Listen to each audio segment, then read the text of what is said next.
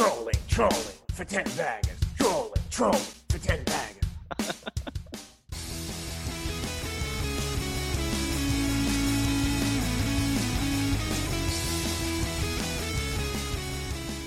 Thanks for joining us. You're here with Joel and Sam.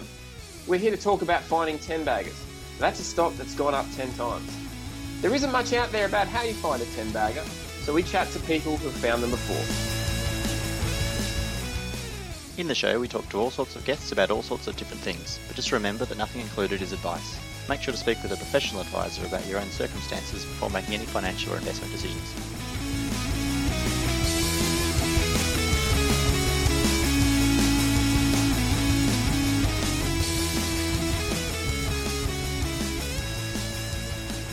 In this episode, we speak with David Blake from BioShares, which is a newsletter and research service covering ASX-listed biotech and life sciences companies. We talked to David about all things biotech, the different types of companies on the market, their life cycles, stages and milestones companies have to work towards, their funding cycles, what to look out for, and what you might consider as an investor in the sector. This interview was recorded over two sessions, one in late 2019 and the other in early 2020.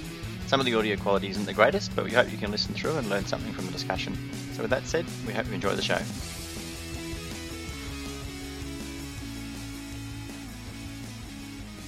All right, David, well, thank you very much for coming on the show. Perhaps we'll just get started if you can just give us a little bit of a background about what your current role is and what your involvement in the financial markets has been.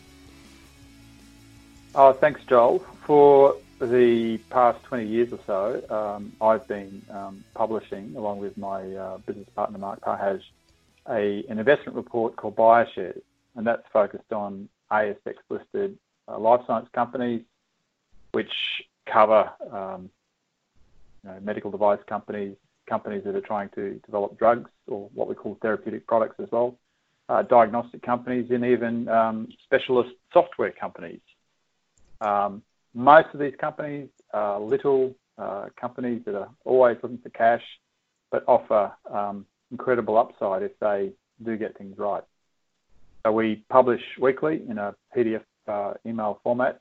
Originally, we started out doing it quarterly, and then we found out that just didn't, suit customers' requirements for more timely information. So that's what we do, and that's pretty much our bread and butter. Okay, so that's purely in the research side that you work then, and you're not involved in the corporate financing side or transacting with companies at all?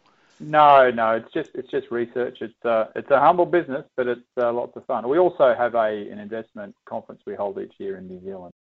All right, David, can you give us a really quick summary of the different categories of biotech companies? Sure. Thanks, Sam. There's 3 or 4 or 5, depending on how deeply you want to cut the life sciences sector all up. We generally talk about life sciences as being the same as biotech, because that way we can include companies that might make products for veterinary use. So you have human medicine on the one hand and then veterinary on the other. But amongst, say, human health, you have companies that are developing therapeutic products. Then alongside that, you have companies that are developing diagnostic products or information tools. And then you have companies that develop or make and sell instruments that can be used by hospitals for diagnostics or for clinics who want to do a telemedicine, consult with people, anywhere else, but not in the clinic. And the thing about therapeutic products is that gets cut up again by a number of different types of technologies. So the old classic technology that everybody knows about is what's called the small molecule drug that usually is made into a pill, and you can be given that in a hospital. You can buy it in a chemist and take it home and take it once or twice a day. You take paracetamol, that's a small molecule medicine.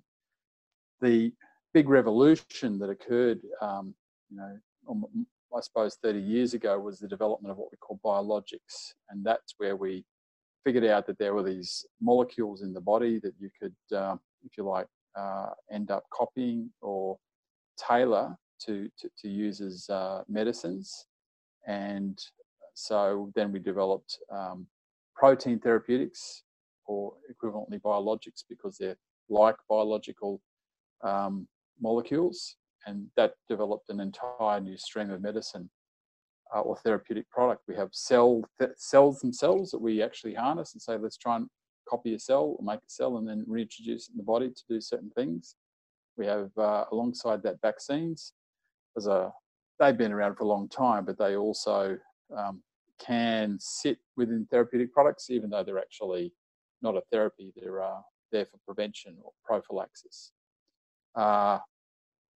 You get, apart from instruments, you get people who just make equipment that are used in,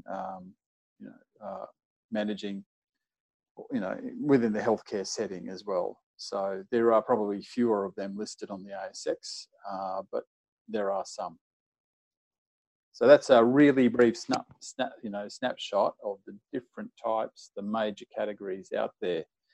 Another way to think about this sector is that it gets regulated according to these different product categories. So particularly with the FDA, if you're a biologic, you get regulated by a different department or section, division. I forget the exact name of that division. If you're a small molecule drug, that's a therapeutic, you get regulated by another area. And these pathways matter because they exist because the regulations and rules for the different technologies vary and different demands are made. And that actually is a reflection often of manufacturing. So right at the guts of the life sciences is a whole lot of stuff about manufacturing that turns out to be quite crucial, because if you don't get the manufacturing right from a safety point of view, if you don't get the manufacturing right from a cost of goods point of view, you don't have a business.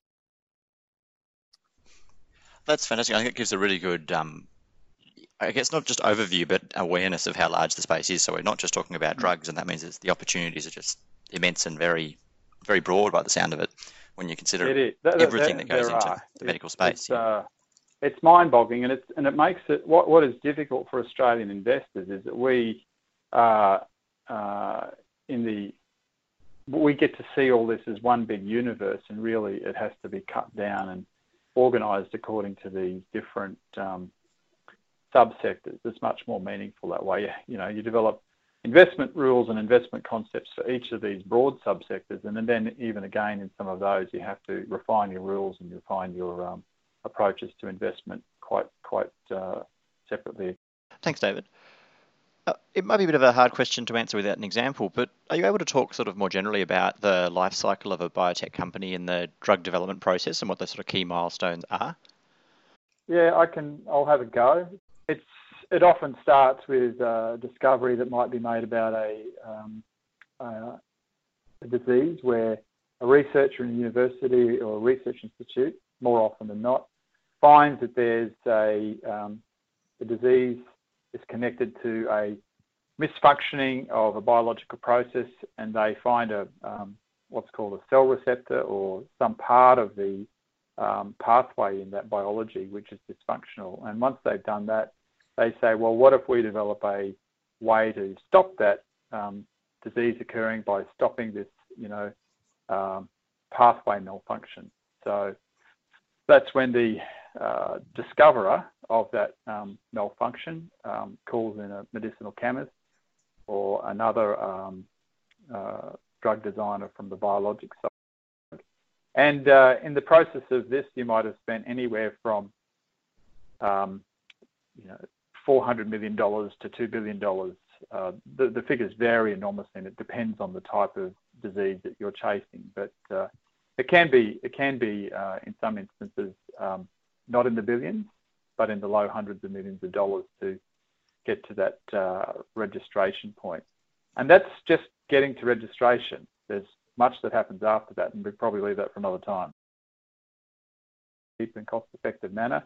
Then you have to do a whole lot of preclinical, maybe more preclinical testing in specified animal models that the US FDA and other drug regulators expect you to be able to show the validity of the drug in. Then you have to do other testing, toxicology testing, stability testing, And by that time, you might be ready to put it in humans. And once you get into humans, you have to do a safety study in a small number of healthy volunteers just to find out how the drug works. You do a little bit on what's called pharmacokinetics, where you see how it's distributed throughout the body. Does it stay there for half an hour? Does it stay there for half a day? This is all quite important and can relate to how you want to manage that disease as well. So once you've done your phase 1 study, you might then try and do a phase 1B or head into phase 2, where you're looking to see whether it actually has an effect on patients with the disease. And that's when it gets demanding and difficult, but it's also where you can start to get value uplift, is when you've got a drug that's being shown to have an impact on disease in patients. After you've done phase 2, well, that's when you do what are called registration studies or phase 3 studies. You often have to do 2 of these if you want to enter the US market. And that's where you have to use, the benefit here is that in a larger number of people, you can actually iron out some of the statistical deficiencies that you might get in small patient groups. It's more representative of a larger population, so you'll get a better take on how it actually does work. These are also hopefully done against placebo or standard of care to show that it not only works, but it is better than an existing drug that's used as standard of care or against placebo. And once you've got your phase 3 study data completed, then you can go off and make a submission to a regulatory authority such as the EMA or the FDA. And then they will say, well, thank you very much. Come back and talk to us in 9 months' time, and we'll make a decision about your application for this new drug. You mentioned about the phase 1 study and obviously the fact that the phase 1B affecting patients and a value uplift. What I want to do is go back a second and work out implications for speculators. What sort of statistics or results should they be looking for at the end of a phase 1 or phase 1B study? Well, the phase 1 study is all about, evaluating the safety of a product. To what degree has it caused any harm? Sometimes you can find a signal, but mostly it's about finding out information about the drug's tolerability, whether or not it might cause a rash or it causes people to vomit.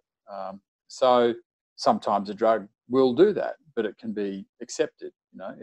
Tolerability is a funny word because, if you're in a really tough position, you might tolerate a lot more of a bad drug because it's actually going to possibly do something that's very advantageous. So phase 1 studies are important because where you can pick up what's called pharmacokinetic and pharmacodynamic data about a drug, and that's how that drug might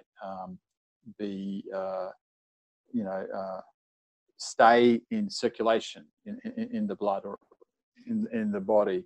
If a drug just has a very short half-life and you think that they usually sort this out beforehand, but it's good to get that evaluated in that phase 1 study, where it really is, say, in 20 healthy volunteers. You know that you put the drug in the morning, it's there 6 hours later. You do it again in the afternoon, it's there 6 hours later, or maybe for 12 hours. And that means you can figure out that, well, it's going to check the box for twice a day dosing. So, and people often think, oh, that's no big deal, but it can be really important because let's say you design a drug that seems to meet the criteria of, or is shown to be okay for dosing over twice a day. Then if you go back and you look at the marketplace, and the marketplace says we want a drug that you can dose once a day, well, then that drug is actually not going to get anywhere unless it's got something stupendously brilliant about it when it comes to the efficacy of it. So that's when you have to go on to the next phase of, testing it in patients who've got the disease or the condition and finding out that it does remarkably well against a placebo or against a, that other maybe gold standard drug that's out there in the marketplace. So the phase 1 is not trivial. It's not something to be ignored, and it does ultimately, at the end of the day, it's about finding out whether you can have confidence to progress it to phase 2. And phase 2 is like that too. You know, can you go from phase 2 into phase 3? So you don't. The difference between a phase 2 trial and a phase 3 is you're going from, you know, a small number of patients to many patients and those many patients would be more like the real world. And you can have sometimes in phase 2 a brilliant result, and then it collapses in phase 3 because lots of things came into play to do with the types of patients you recruited for the phase 2 trial. And when you get more patients, they're more like the real world. So there's a few things to consider about phase 1 there. It sounds to me like it's a good risk reward proposition for an investor at that phase 1 level. Is that fair to say? And how materially more difficult would it get on a phase 2 or 3? It can be way more risky at phase 2 and phase 3. The sums of money involved to run clinical trials are bigger, but then if you come out of it, you can be incredibly de-risked, and suddenly the valuation uplift, especially at the end of a phase 2 trial or phase 2B, where you can have done a study that shows that the drug is better than, you've proven, say, safety in phase 1, you've done more safety in phase 2, but that phase 2B study shows you that you've got something that is competitive, then the uplift, assuming that there's a reasonably, there's an opportunity in the market for something that's new, the uplift can be really significant, and that's what captures everybody's attention. That's why last year we saw Opthea OPT do extremely well with their eye drug, OPT 302, and they went from being, I think, less than $1 at the time to being, a multiple of that. And that was all about a very concise, clear, strong signal result that said it's all action stations from now on. And you could probably actually run that through to a phase 3 trial and to translate that to, in fact, a successful outcome in phase 3. Are there technical parameters around this? Because from my understanding, this industry has a lot of regulation. When does phase 1 become a phase 1B and it's phase 2 or 2B? The difference between a phase 1 and a phase 1A and a phase 1B is that usually a phase 1A will be where a drug or a therapeutic product is administered in what are called healthy volunteers. So a bunch of uni students say, I need a few dollars because I have to pay X, Y, and Z, and they will go into the trial. And that's where they're usually healthy males as well. You don't load drugs into women who are of childbearing age. So that's where you want to really do a good proper safety study to find out whether if it's going to harm healthy people, there's a bit of a better chance of them coming back from the brink. So, very small doses started in these people. They're elevated to higher doses. They like to see what type of dose might elicit what's called toxicity, or they look for what's called the maximum tolerated dose. And if they've got some good idea about that the drug in healthy volunteers, and they can start to put it into patients that are the target population, or a selection of them, if you like, because sometimes they'll just have to take a bundled set of sick patients. And that's the phase 1B in the sick patients, and that's when they can start to observe its safety in that proper patient group, and at the same time maybe look for some ideas about its activity. Phase 2 is an expansion in some ways of a phase 1B, but that's when you add in a placebo group or a control group because what you want to do is that randomized controlled study where the therapy or the drug is blinded. Half the group will get a placebo or the gold standard. Usually it's just a placebo, and nobody knows which is which, and that way you can actually manage for a bias that might come in with people being given the one drug, because a single arm open label, what's called open label, everybody knows what they're getting, might seem to be really good, but at the end of the day, it doesn't really tell you much about its genuine performance. Okay, that's really fascinating. And I guess phase 3 is an even bigger one, which is what you need for FDA and US approval. Is that right? Yeah, the FDA likes to see 2 phase 3 studies done so that you can actually filter out population effects and to look for, with even greater certainty, into side effects, because you move away from homogeneity to heterogeneity.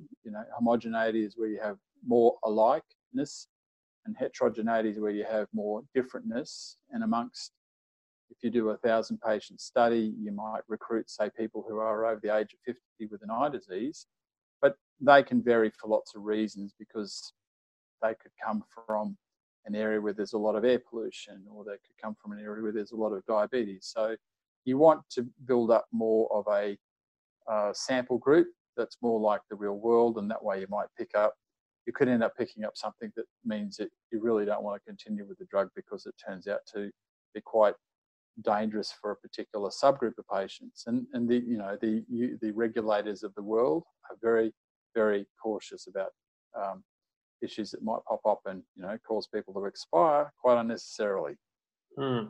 That's really fascinating. I guess one sort of question for people that probably a few people always want to know or ask is explaining the efficacy and what sort of results would we be looking for? Well, the efficacy is really a function of what is called the primary endpoint, and that's the goal of the trial. The primary endpoint might be that a drug performs better from a baseline measurement at the beginning of the trial. It might be to either decrease a parameter, a biological parameter. It might be that's, the idea is to change symptoms. So you decrease them, or sometimes you might want to see an improvement. And that really is such a case-by-case thing. Every trial will have its particular, primary endpoint relating to efficacy in a phase 3 study.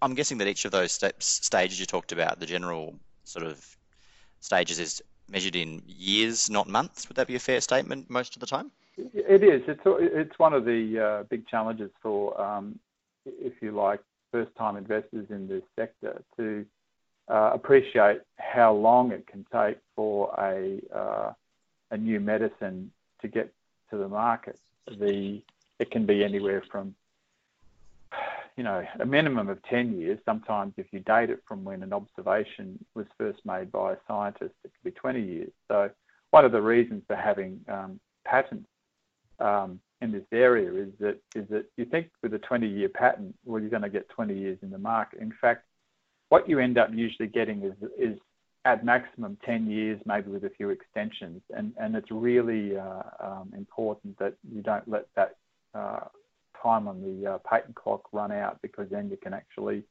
find yourself with a worthless asset. Because after that, generics can come in and all your work will have been in vain. When would a patent get registered? Is that almost on the idea at the very early stages, or is it once it's been registered towards the end? No, you do it fairly early in the piece. You get what's called a priority date, which is submitted when you submit your application for the first time. You establish that, and that priority date stands there so that you can have that to compete against other people, other inventors and their patents. So then after that, the application date is from when the clock starts. Oh, so when does that 10-year clock start? Sorry, not from the priority date. The 20-year clock starts from the filing date, and then that will sit there. But you might have made that filing. You might be spending 10 years doing your phase 2 and phase 3 studies. You can get extensions if the if the US Patent Office or if the process in the US is delayed, and that might be 6 months or 7 months. But by and large, it's a really, really, really big deal that you rush like mad to get everything done as quickly as possible. Unfortunately, there are a lot of companies around the world that are not as quick as you'd like them to be. So sometimes they have to file continuations to those patents to get extensions to that exclusivity they have over their inventions. They find ways to extend the life of them, and it's actually a huge business to do what are called life cycle extensions through patent strategies and technology iterations and improvements. Fantastic. Are there any other distinct differences in the Australian market and the way people perceive biotech and life science companies versus in other markets? There is a very local perspective that's applied to biotech, and that is to equate it with Australian investors equate investing in the life sciences or biotech as investing in mining exploration and junior resources, and that works to a point, but it really doesn't hold. Sure, it works because you're investing funds in speculative activities, but once you just say, well, okay, this is money that I can completely lose on this venture, and it is actually, which we would have to admit is venture capital, but on an equity market, then there's the likenesses disappear completely, because what marks out the life sciences is that this is a regulated area of product development, which has probably got more in common with, say, the aerospace and aviation industries than anything else, because it's highly regulated. And it's actually regulated from the point of view of safety. So safety comes first. That's the ethos of every regulatory authority, is to look at a proposed product from a safety point of view. That comes off the back of safety, which relates to manufacturing, as well as safety regarding how a product is meant to be used in a clinical or hospital setting. So that's a unique feature. It actually helps, though, with having created an appetite or an acceptance of high risk amongst Australian investors, and that's why it's prospered in this country. And we've actually had, interestingly, why we have a fairly inadequate venture capital sector is because we've had a very, very active venture capital sector. You mean listed capital under listed markets? Yep. Well, no, when we private equity venture capital had nothing like the weight and scale of the US venture capital industry. But in Australia, many small biotechs have been able to get going because the ASX has been a happy home for equity venture capital for a very long time. So there are a lot of investors and a lot of financiers who say we can work with this. That's all right. We've got the skin for it. Thanks for that. Are you able to talk us through the different participants in the market from a funding point of view? Like, do different groups, whether it's funds or private investors or different parties, become involved at different times of a company's life cycle? And I ask because I think it might give some context for retail investors, particularly the fact that some money is often raised before companies list on the ASX, and then often more is raised once they're listed. Well, there are some fairly distinct differences. You have with smaller cap companies that you might describe as being more in that startup and early phase. They're not likely to have institutional investors on their register. And one of the reasons for that is that they're just not big enough. If you were to magically take a $20 million company overnight to $500 million in capitalisation, the weird thing is that you could actually start to tap institutional investors who, simply because of that change in capitalisation, could say, well, we can plant $1 million investment here, and it'll be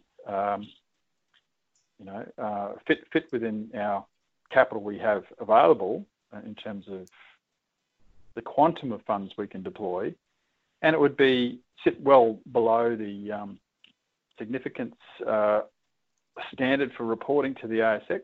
So that's what you start to know is once you get above $200 or $300 or $400 million in capitalisation, institutional investors can become far more ready to invest. And they're also then at that point sometimes driven by index rules to make investments in those companies. But at the small end, you find mums and dads, you find specialist investors, you find people who've been investing in the biotech sector for a long time who just simply pick that time in the life of the company to invest because they know that that's how they're going to get their 10 to 15 times returns in 5 or 6 years' time. Yeah, I think it's really good because I just think the different participants make up for an important sort of consideration when you're looking at who you're playing with, who you're buying shares from or selling to when you're on the market. And also at the bottom end, amongst the smaller microcaps, there are a lot of active investors who make their living by buying and selling stocks, and there's actually in my guesstimate significant numbers of people, investors who actually become market makers for biotech stocks. You don't know that, you don't see them, but they are providing liquidity, which can be of great benefit to a company. But that liquidity also matters to other investors as well. There are some companies that just have zero liquidity, and because of that, it actually turns off lots and lots of other investors. So I can't buy stock and I can't sell it. I like the story, but the liquidity is a really, really big feature across equity markets anywhere, anytime. Yeah, I think it's a really interesting comment because that's one thing that's in common with many other sectors as well, isn't it? It's just that when the smaller down your stack you go, sometimes those liquidity constraints just really hurt the dynamics of whether people are going to be interested in the story. You can tell from particular share price charts. They look like those land formations in the Grand Canyon or surrounds where you see these flat top mesas followed by plummeting cliff faces, and it comes up to another flat top, and that's actually tells you something about that company. You can instantly see it and say no liquidity. But if it's got lots of ups and downs, there's tussles in terms of views on valuation where it's more of a bit of a Himalayan peak formation. That can actually instantly tell you that there's a pretty strong argument about valuation with that company right in front of you. It's easy to pick. And in terms of selecting companies, is there any sort of first steps or resources that you can suggest that investors might look at when they're first starting out picking a company? Yeah, one very basic one, and this is something that anybody can do who can sit in front of a screen, is to always check a company's cash position. It's actual cash. Thankfully, many years ago, the ASX introduced a rule to have certain types of companies report quarterly and to report on their cash position. And this has been one of the best things the ASX has ever done for investors in small caps and small cap biotechs, because it's forced the revelation of the actual cash position of the company. They even adapted it so that they could get companies to talk about their outgoings for the following quarter. So maybe you can take that with a grain of salt. But that matters because if a company is clearly spending more than it has got cash left in the bank at the end of the quarter, and it's been spending at a rate that's quite high, well, then you can make some decisions about whether or not you need to stay in the stock or maybe look for signs that the company's raising money. So we publish every quarter a survival index edition and go through and calculate a score for each company. So if a company has a score of less than 1, it means it's got less than 1 year's cash at hand to cover its activities. Now, that's usually a sign that the company should be looked at with some close regard, and you'd be hoping that the company has got either a fundraising underway or it's got strong confidence that it can receive funding through maybe a tax refund or something coming in the next 6 months. If it's less than 0.5 or it's got less than 6 months cash at hand, well, that's actually a really big cause for concern. And we found that that's really helped investors in biotech just to help them filter and sort and separate companies that could be in trouble from the ones that, they can stay with and, not have to necessarily dump from their portfolio. But it goes back to this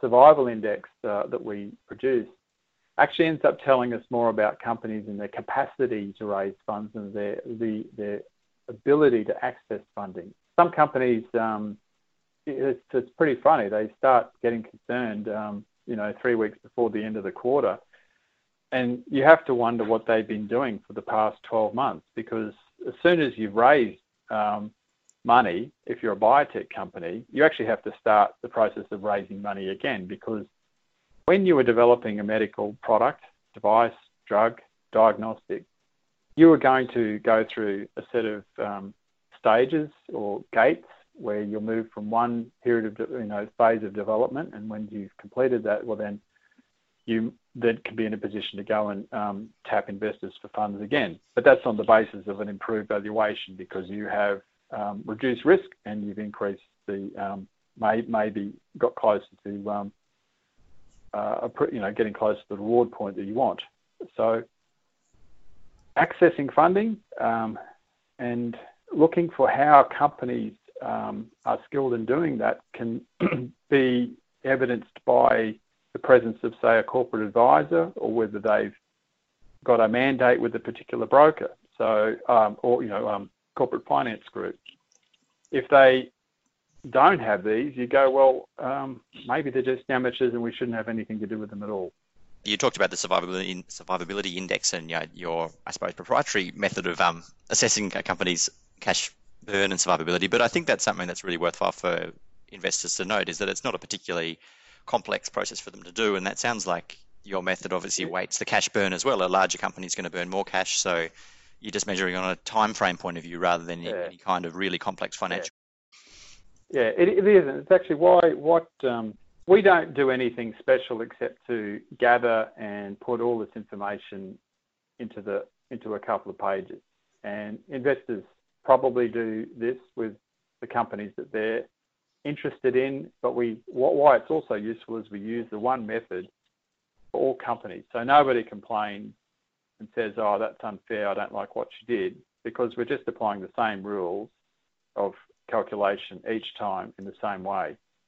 And that makes it also, it's fair, and it also makes for, a reasonable basis of comparison with other companies. And in fact, it's a universal thing. And we're not doing anything original. We just, copied this from a group in the US that we saw doing this about 15 years ago. And we thought, oh, well, that's useful. And I suppose following on from you talked before about whether a company has a corporate advisor or a broker or someone supporting their fundraising activities, and that might lead on to another more general point, is how would a shareholder or an interested investor might find out whether they do have somebody sort of appointed to them or mandated to help them with that? Is that something that's always released to the market, or do you need to sort of inquire with the company and find out what they're? It's you can ask a CEO to find out, or a company's CFO or company secretary to find out if they do have a mandate, and do they have a relationship with a corporate finance group, and they'll say yes, we do, or no, we don't. But you can also sometimes pick these relationships up when companies do complete capital raising. You simply read the announcements and look for a statement that the fundraising was led by a particular group. There was a lead manager or a co-lead manager, and sometimes you can then over time see that was ongoing. When we publish our BioShares quarterly report and we do a tabulation of all the capital raisings that have been completed in the quarter, we make pains to point out who these lead managers were or if there were special and significant investors. And sometimes you'll see that there weren't any, but often there will be. And if you go back over time, you'll see that there's been an ongoing relationship. And sometimes you'll also see as well on the bottom of announcements a reference to two different groups of people. You'll see a reference to a PR firm, and then you'll see a reference to an investor relations person, and that might be a consultant from a specialist investor relations group. And that actually can be taken as a fairly positive sign that the company is wanting to make sure it is working with professionals who are connected to the market. So you can pick up a lot from reading, announcements companies make if you know what to look for and how to interpret that information. That's fantastic. And that might lead on to another point that we mentioned prior, which was just, I suppose, the interpretation of the company data, company announcements, and whether you're being told not necessarily the wrong thing, but is that everything or what the context of company announcements are. Do you have any thoughts on how companies communicate to the market and how investors should receive that information? The challenge here is this is where experience does pay off, and you have to go through several, if you like, relationships that break up before you start to understand how it all works, and then you decide it might be next time to go into that relationship with a far better sense of preparation and information at hand. So there are a lot of things that companies just don't tell investors. They aim to naturally put the best spin on their stories that they're telling through their announcements. They aim to put the best spin on what they're doing through their presentations, that is slide decks, which they will make when they do roadshows or give at investment meetings. But these become, releasable sets of information. So I read these all the time, and it can be pretty easy, as well as annual reports and half-yearly reports too. A giveaway is the big glossy annual report with lots of photos of people with pearly white teeth running along the beach. I tell you, I don't need to see them ever. I would just rather have, plain, unadorned annual reports with no pictures. That would suit me. But I'm N equals 1 in that regard. But the point is that companies distract investors through these communications, and it requires investors to build up knowledge about what they should know they need to know. So, for example, companies rarely talk about manufacturing. They rarely talk about cost of goods. They rarely provide actual product data or demand that might exist for the demand that might exist for the products that they're wanting to bring to market. They often talk about, sales or market. They describe markets in terms of sales rather than prescription or actual units of a product that's been sold or dispensed. They don't often talk about disease prevalence and incidence. They don't talk about,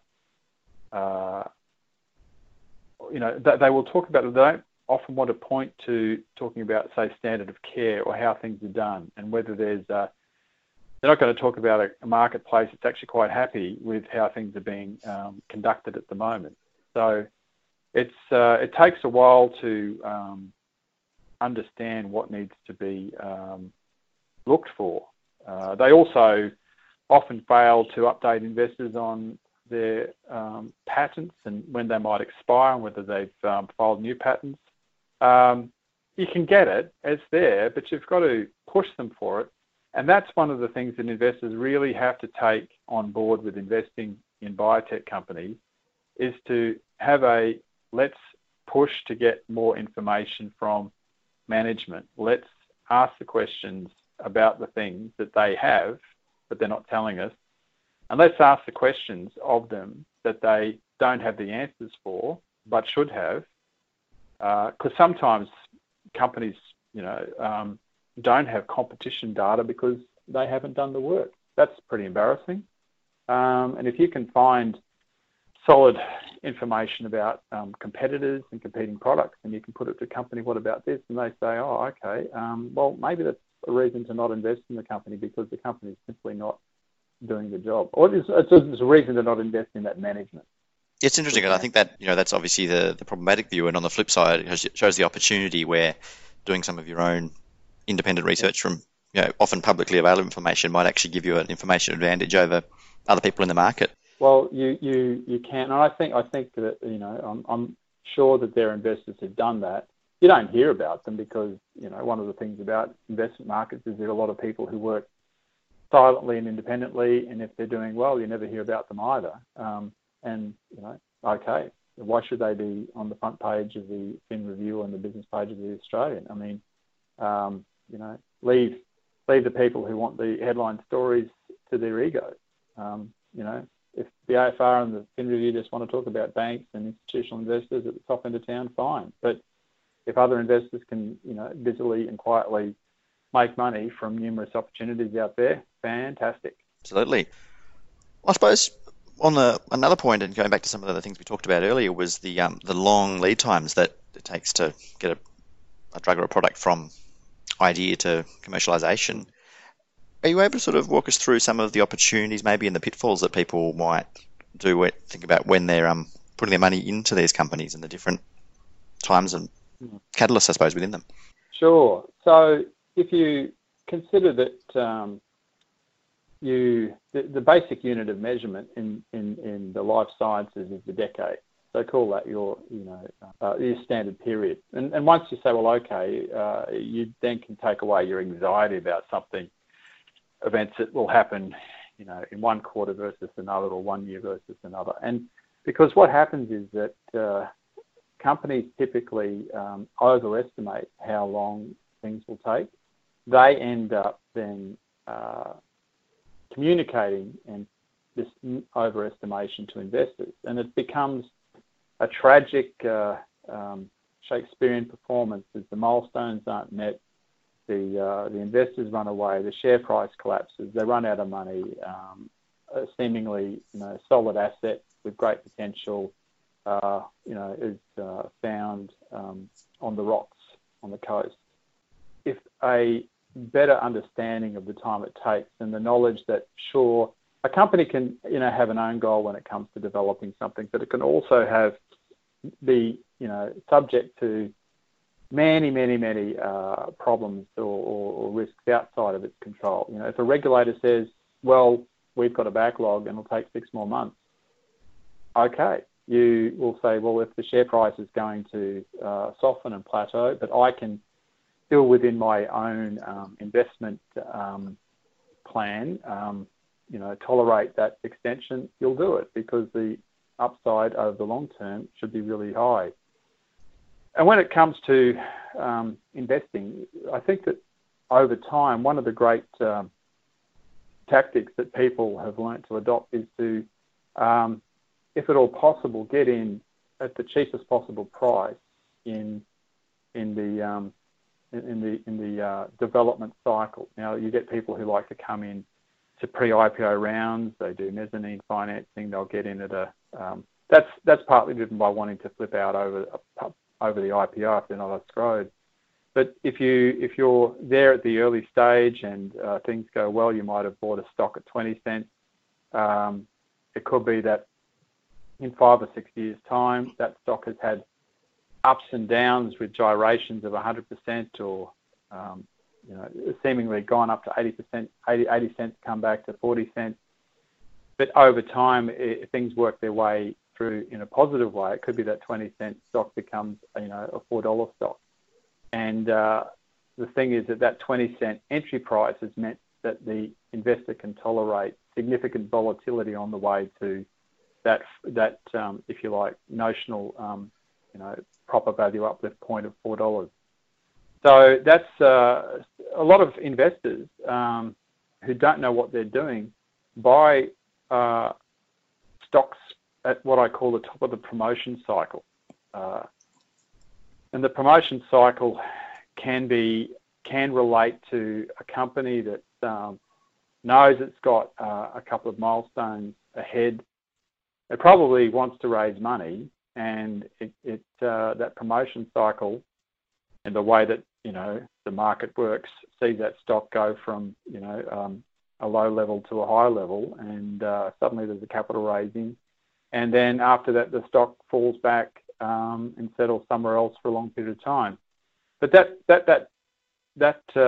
there's a huge efforts are made by companies and their financiers to get people interested, and it always you can see it a million times with and it's happened a lot this year where stocks have just jumped ahead of news followed by capital raising. So if you can avoid that, avoid it. But people can get so excited when they're told a really well structured and enticing story about what a biotech company is up to. And I suppose on the flip side of that, going back to what you mentioned earlier, is once a capital raising is completed, then the funding is at least well assured for another cycle. So it's another opportunity. It is. Once it is. It's a new milestone that's been met. What would interest me is looking at a company that secured funding.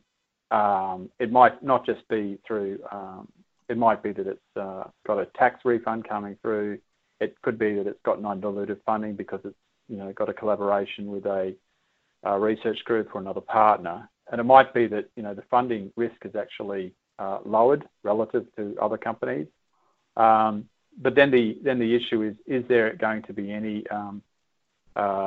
development milestones that can mean that you can justifiably argue, or there can be an argument made for the valuation of the company to increase based on its actual progress on a technical basis. And sometimes that's reflected and sometimes it isn't reflected. But nevertheless, buying when the stock price is settled is probably going to work more in your favour. And also, another time to buy is when a company has had a calamity and its share price might have been trashed by 60 or 70 or 80%. If it is possible to understand the reasons for that stock price crash, sometimes really good returns can be made from buying a heavily discounted stock. But it really requires a deep dive into the causes of that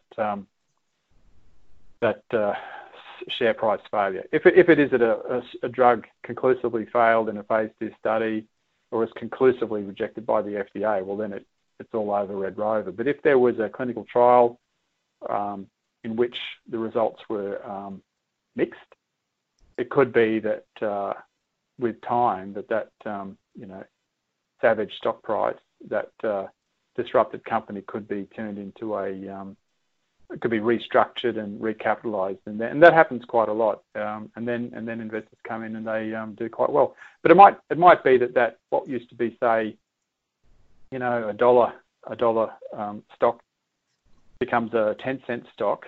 It might be that 10-cent stock never trades beyond 20 cents, but there's a massive gain between 10 and 20 cents going forward.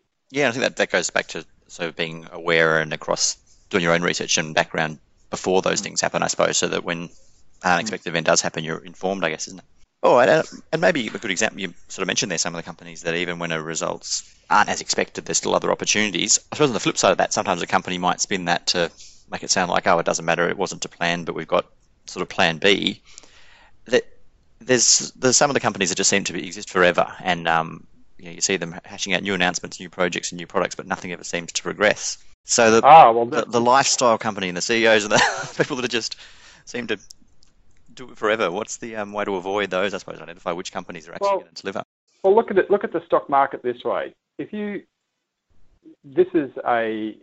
can set up a business model as somebody who exists from the investments made by shareholders, and you can do this all quite legally, and you can run a very successful business, and it's called my business is a CEO of a speculative company. It has to be speculative. You can't actually really be earning anything. You don't want to do that. What you have to do is start a company with the technology from a university, get a bit of funding, but when you look at the costs of running a listed company on the ASX, that can be $800,000 to $1 million a year. You get yourself a salary of $400,000, pay for a few directors. You have you can probably, your overheads for this company could be $1.5 million. But if you have assets that you can progress and always have an excuse for why they didn't work and never kill the program and always keep moving them from one indication to another, you can keep this going for a pretty long period, a decade or more. And you were relying on investors who are ignorant, the doctors and the dentists who do know about. Ironically, this is the thing: you can get enough doctors and dentists out there to invest in biotech companies if you say the right things, hold the right dinner parties, and hold the right cocktail parties in certain suburbs of Sydney and Melbourne. And once you finish with one bunch of investors, you go to another, and you don't have to. You raise $3 or $4 million at a time, and courtesy of the liquidity makers in the small cap end of town who will trade on variations of cents in share prices. They might be happy to come in and play it. There might be options that they can get to sweeten it, to inject or infuse liquidity into the proposition. You can make this work forever, and there's a lot of vested interest. You can get people who like to be directors of biotech companies because it's a small sinecure that means that they can balance out their annual household funding costs every year with maybe $60,000 or another $40,000 here. So 2 directorships, that's $100,000. That's pretty good as pocket money if you're a non-executive director who just signs off on the board papers and doesn't do anything and just says to the CEO, okay, you're pretty good, okay, tick. And what are the ways that people can, I guess, try and avoid those, broadly called lifestyle companies or companies that just seem to be plodding along without any real hopes of success? Is that a matter of going back and looking at what they previously announced and whether they've stuck to what they previously... Yeah, to look for the pattern. Look for a pattern of moving on from one what's called an indication or a program to say, look, we thought this molecule would work in this disease. We got a good signal, but it didn't work because of the trial wasn't really properly designed. Let's go and do it in another disease. And you can go through the annual reports. The life of an investor, never forget, is about reading annual reports. If you don't want to do that, don't invest in stocks, because they are one of your best friends. So be meticulous in downloading them and filing them, and then be diligent in reading them, and read them from back to front. And always save and collect the prospectuses, because that's going to be one of the few occasions when you get to look at material agreements that companies have signed. Unfortunately, in Australia, we don't have a means for these material agreements to be constantly made available to the market. It's a real deficiency. In the US, you can, but not here. Another thing is to companies that say that they're always in discussion with potential partners. That's one of those little giveaways. And the other thing is that these companies more than likely have old and obsolescent technology. That's why they don't get the interest of more sophisticated life science investors. So, looking at the register to see if there are what I call, pedigree life science investors. Sometimes you get ones from the States. There's groups like Baker Brothers or BVF from San Francisco. There are some other ones in Australia. They're not always a guarantee that the company has got is promising, but it might be at least a sign that the company isn't stuck in the past. Yeah, I suppose you're leveraging, aren't you, that they've done some diligence and... they do things on the basis of intelligent assessments of risk. They're not looking for certain winners. BVF, for example, likes highly risky, promising new emerging technologies, because that's what's going to generate the new productivity gains, which will then give the 10 to 15 times returns on the original investment. But they can get it wrong too. BVF thought that Bionomics was going to be a winner, but for example, but it's made money out of other companies. It invested in Violytics, which was sold to, I think it was Violytics, which was sold to Merck for $500 million. So they made some good money out of that. I think that's a pertinent maybe finishing point as well, is that it's a portfolio approach as well, often for many people that are putting their money into these. I don't think many or any people are putting all of their capital into one company or one idea as a way to get the results they're looking for. It's really about spreading of your risk. Yes, spread your risk. You can have portfolios.